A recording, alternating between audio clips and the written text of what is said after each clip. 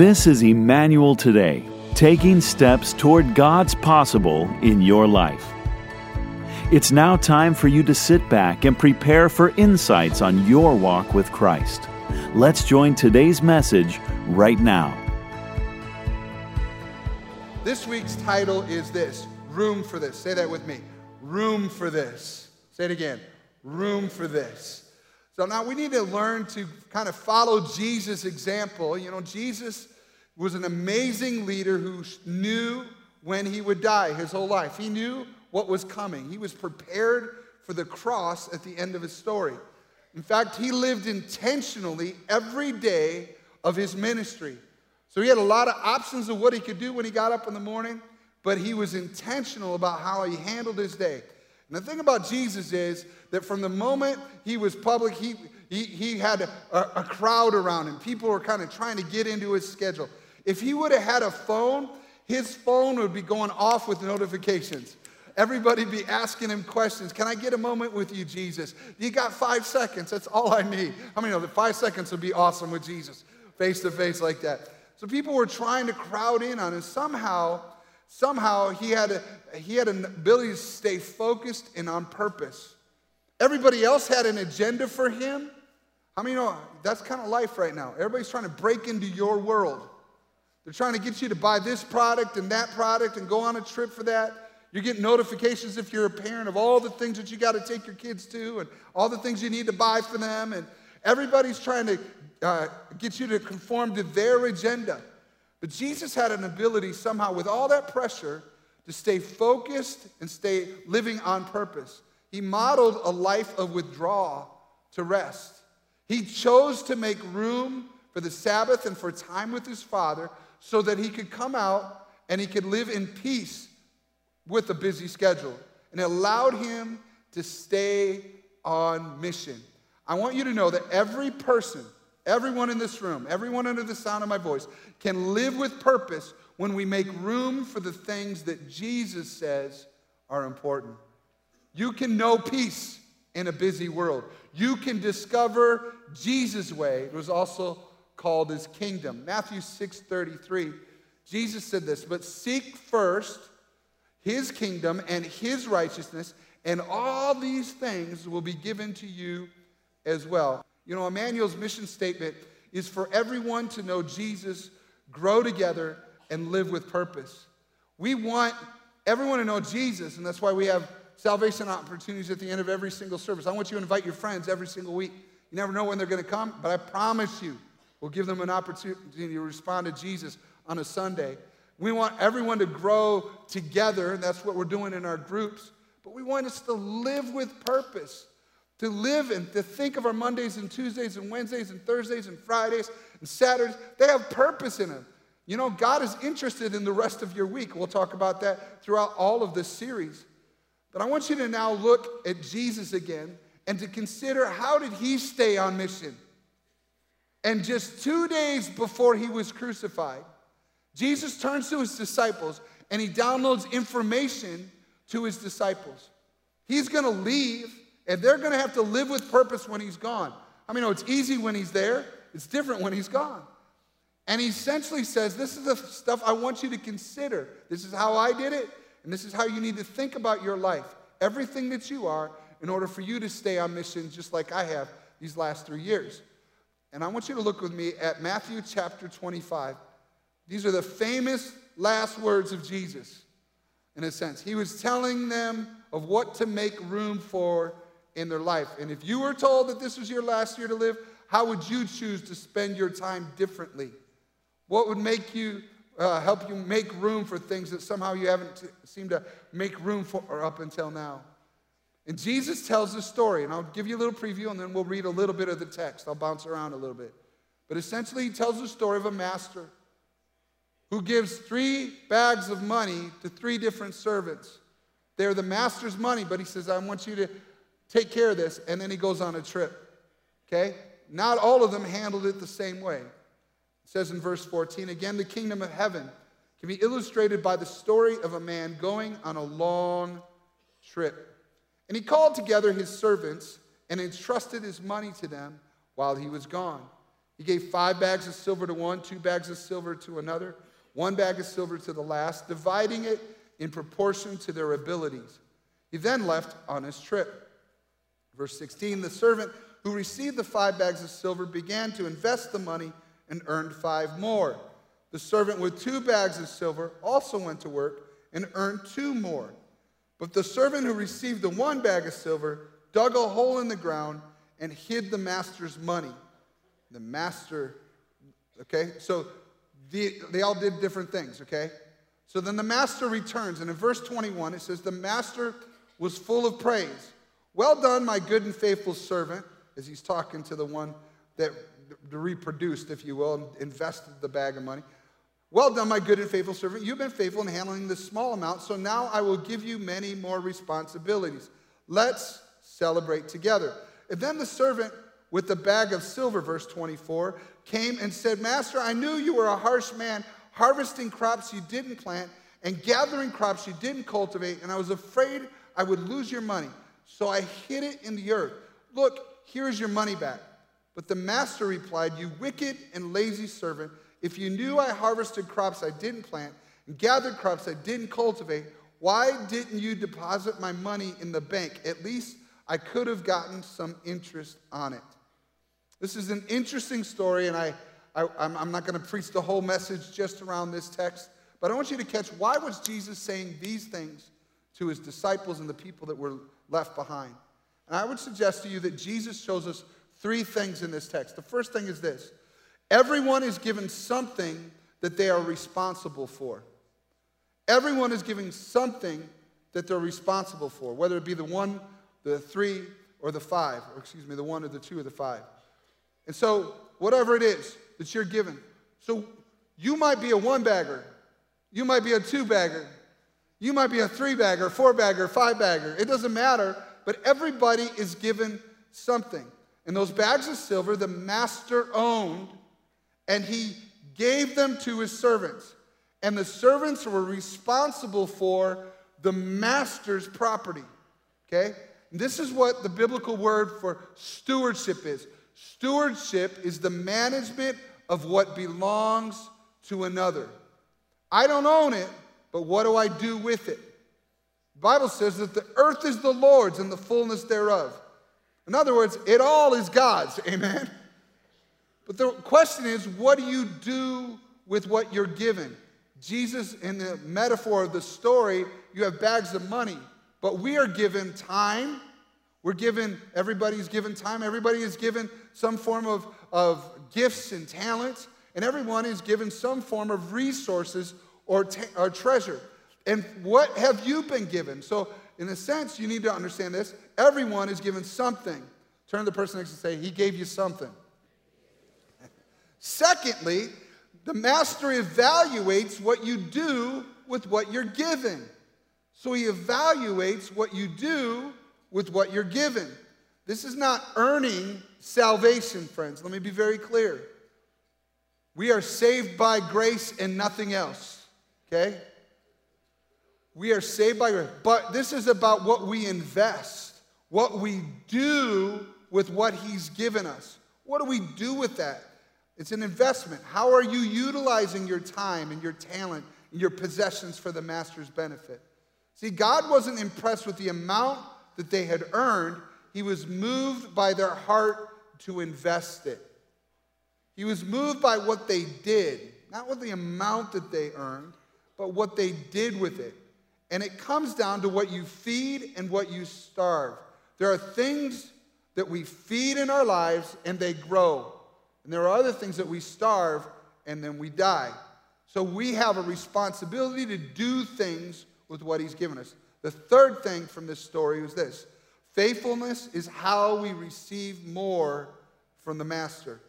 Faithfulness is how we receive more from the master. It says in verse 28, then he ordered, take the money from this servant and give it to the one with the 10 bags of silver. To those who use well what they are given, even more will be given, and they will have an abundance. But from those who do nothing, even what little they have will be taken away. This is an interesting principle, Because in the rest of the world, in the other kingdoms than Jesus' kingdom, there are other ways to get what you want. You steal, you manipulate, you do things. Some of us, we want to play the lottery to get rich. And by the way, don't be wrong. If you do play it and you win, you can tithe at this church. Come on, somebody. I'm all about that. That's not a problem. Okay? Just want to be clear, all right?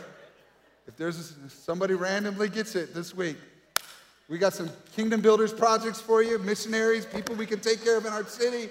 We'd love to do that, okay? I'm not downsizing that, okay? But I also want to say this. When Jesus is telling the story, he's essentially telling us how we get promoted, how we get more. We don't get more by chasing more. We get more by being faithful to what we've been given, being a good steward of what we've already been given. And for you and I, we need to learn that, listen, God doesn't love people that have a 5 talent or a bag of silver more than somebody that has 1. He loves all of his kids. We talked about that last week. But what he wants to do is he wants us to be faithful. And once we're faithful, he says, I can give you more. So he measures our future based on what we do with what we have. That's a biblical principle hidden right in this story. Now I want you to see, though, that the goal is clear. Look at verse 21. It says, the master was full of praise. He said, well done, my good and faithful servant. You have been faithful in handling the small amount, so now I will give you many more responsibilities. Let's celebrate together. His entire goal is to give you more, to see you grow, to mature. Did you know that God has bigger dreams for you than you have? That God has bigger dreams for your kids and your grandkids than you have? That God has bigger dreams for the impact you can make through the company or the responsibilities that you have? That God has a big dream for the school that you go to, bigger than you think, and he wants to grow it? And so he's looking for us to grow into that. And as soon as we prove faithful with some, then he wants to give us more in expansion. In this story, it's double. The person that had 5 got 5 more. Now they had 10. Within the same story, he says, give it to the person that has 10. Why? Because he's already doubled it. It's already happened. God wants to not just do little incremental handoffs. He wants to expand what it is that you're doing. He wants to do that. And then it says this, let's celebrate together. Say that with me. Let's celebrate together. This is the coolest part. As Jesus tells the story, he's saying, the master said, you've done a lot. Let's celebrate this together. You know what it's implying? That God's whole plan is to deposit himself, our dreams, our talents, our resources in us. And then as we grow, he wants to grow with us. It's not like he's just going, hey, I'll see at the end of the age. I want to help you grow. So some people, they do really good. And they have an investment. They spend their time well, their money well. They're great at what God has invested in them. And so God wants to celebrate with them. So he goes from 5 to 10. Woo! Let's have a party, all right? He's not done with the dream yet, but that whole step, he's into it. He's just as in with somebody who takes a step and falls down and it didn't work right. Because the Bible says that he's there in the lowest valley as well, and he won't abandon you. So even if you've taken a step back, things didn't work right, that business you tried to start failed, whatever it is, a marriage you tried to get in and it didn't work out, that step back, it's not like God is out. What he's doing is he's going, are you still in the journey with me? And so in the middle of the valley, he wants to come back in with you. And then when you take that next step and you begin to expand, you have the courage to face the future, you're excited about what God's got for you coming forward. You're not in your ultimate dream yet, but you've taken a step. Guess who's there having a party with you over that one step? Come on, somebody. He's with you the whole way. And not only that, not only that, but by the time you've gone through year after year after year after year of faithfulness, your dreams change. You begin to think different as you walk with God. You begin to listen to the voice of the Spirit. And now, instead of you just being a little seed that goes into the ground, becomes a tree with fruit. Now you're meant to feed the nations. The birds of the air come in and they feed from you, and you're making a difference in your family, in your community around you, and you're thinking different. And by the time it comes to the point, and nobody knows when the day comes when you're to go home and be with the Father. But when you step across that threshold from this temporary life that we live in into the eternal real life, guess who's going to be there celebrating with you on the end? He's there all the way through the story. He was full of praise and said, "Well done, my good and faithful servant." Now I want to give you 3 considerations of how to make room for the most important things. How to make room for the most important things. The first one is this: think about what you do have, don't focus on what you don't have. Think about what you do have, don't focus on what you don't have. I think one of the greatest challenges we face is when we look at our lives, we often think about what we don't have. And it's the first misstep. We are to think about and observe what we do have. Proverbs 27:23, know the state of your flocks and put your heart into caring for your herds. Know what you do have. This is about a shepherd looking over his flocks, when most people here today aren't shepherds. But a shepherd had responsibility for all of the sheep, the individual sheep, and the condition of the flocks. And wisdom would say, know where your account is. Know where people are. Know how things are going. And for you and I, we need to examine, what do you have? Do you have friends? Do you have family? Do you have resources? What do you have? And to consider and look at what you do have. The devil wants you focused on what you don't have. Then you're never satisfied. You beat yourself up, or you get jealous with somebody else, and now it becomes a root of evil in your story. So focus on what you do have. Jesus gives you whatever he's given you, and he will grow it. Don't worry about what you don't have. Psalm 90, verse 12 says this: so teach us to number our days that we may get a heart of wisdom. Teach us to number our days that we may get a heart of wisdom. So I want you to look at the areas that you need to think about what you do have. The first one is time. Teach us to number our days. Think about the days that we do have. There are 24 hours in a day, 168 hours in a week, 52 weeks in a year. You have time. Everybody's been given the same amount of time, but you do have time.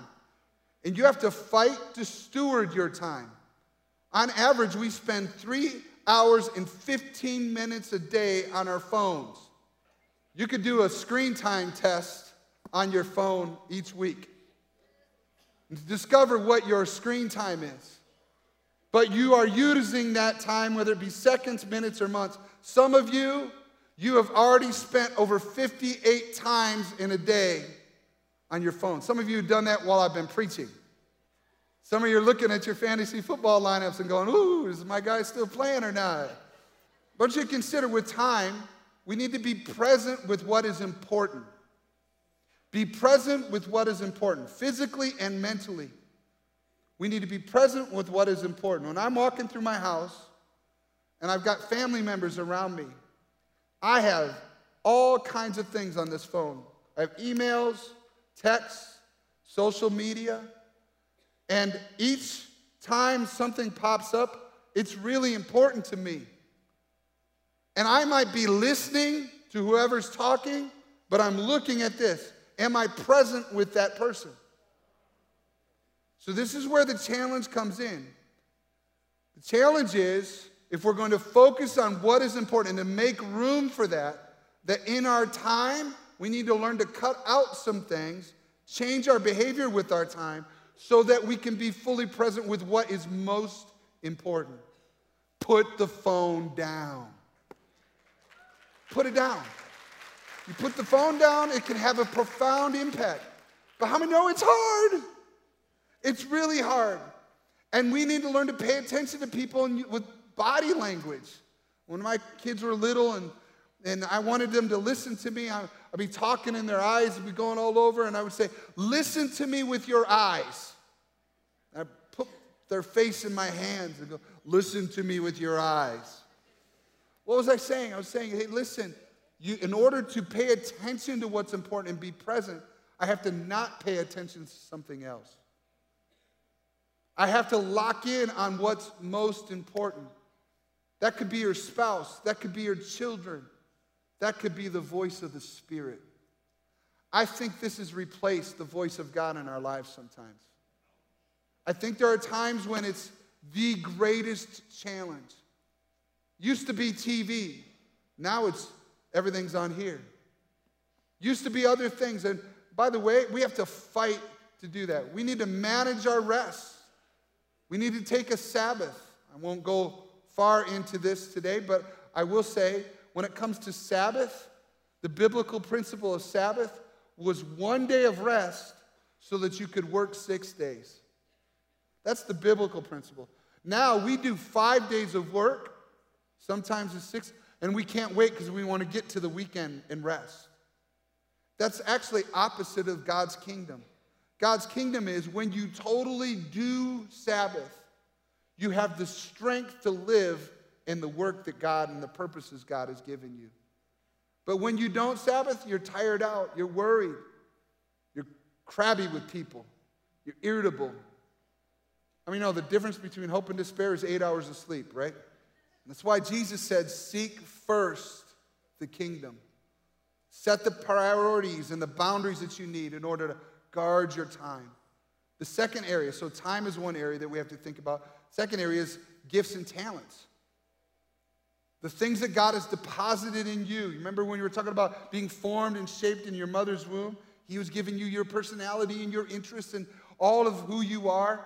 Well, you are also planted into the body of Christ. When you become a Christian, the New Testament says that you are a part of the body. Not everybody is the same. Some of you are arms and some of you are ears. Some of you are feet, but we all need each other. But it's not just about each other and the whole body. It's also about you recognizing your gifts and your talents. And when it comes to who God has called you to be, you and I are people that we need to make good use of what He has given us in talents. Maybe we need to serve and be connected in the body of Christ. And it's really important that we do what God has called us to do with what He's given us. He's also given us a physical body. 1 Corinthians chapter 6, verse 19. Don't you realize that your body is the temple of the Holy Spirit who lives in you and was given to you by God? You do not belong to yourself. Here's that ownership language.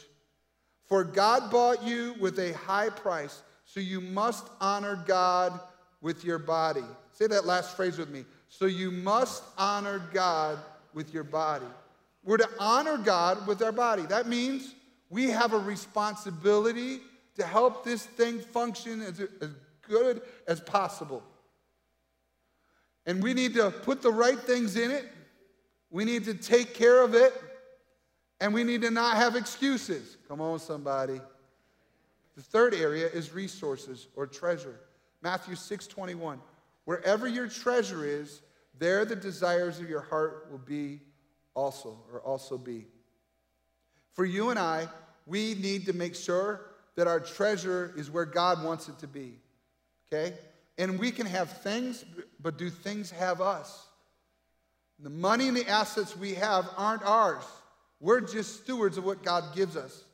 And human nature forgets that God is the one who provides. The Old Testament name for God that provides is Jehovah Jireh. He's the one that provides. And we can slip back into all the pressure being on us. It's all on me, and I'm overwhelmed, and I can't handle this, and there's too many bills, and I don't have enough resources. And if we let it, it will overwhelm us. And that's why God instituted the tithe in the Bible, to help take the pressure off. Essentially, He said this: you give 10% to the Lord, and you won't have to worry about all that you have. But if you don't give the 10% to the Lord, then all the pressure is on you. Secondly, the consideration is this. When we have order, we have capacity and room for peace. When we have order, we have capacity and room for peace. Jesus said, but seek first his kingdom and his righteousness. It's a clear statement of a priority. The implication of this, by the way, is that if you don't seek him first, then the benefits of the kingdom are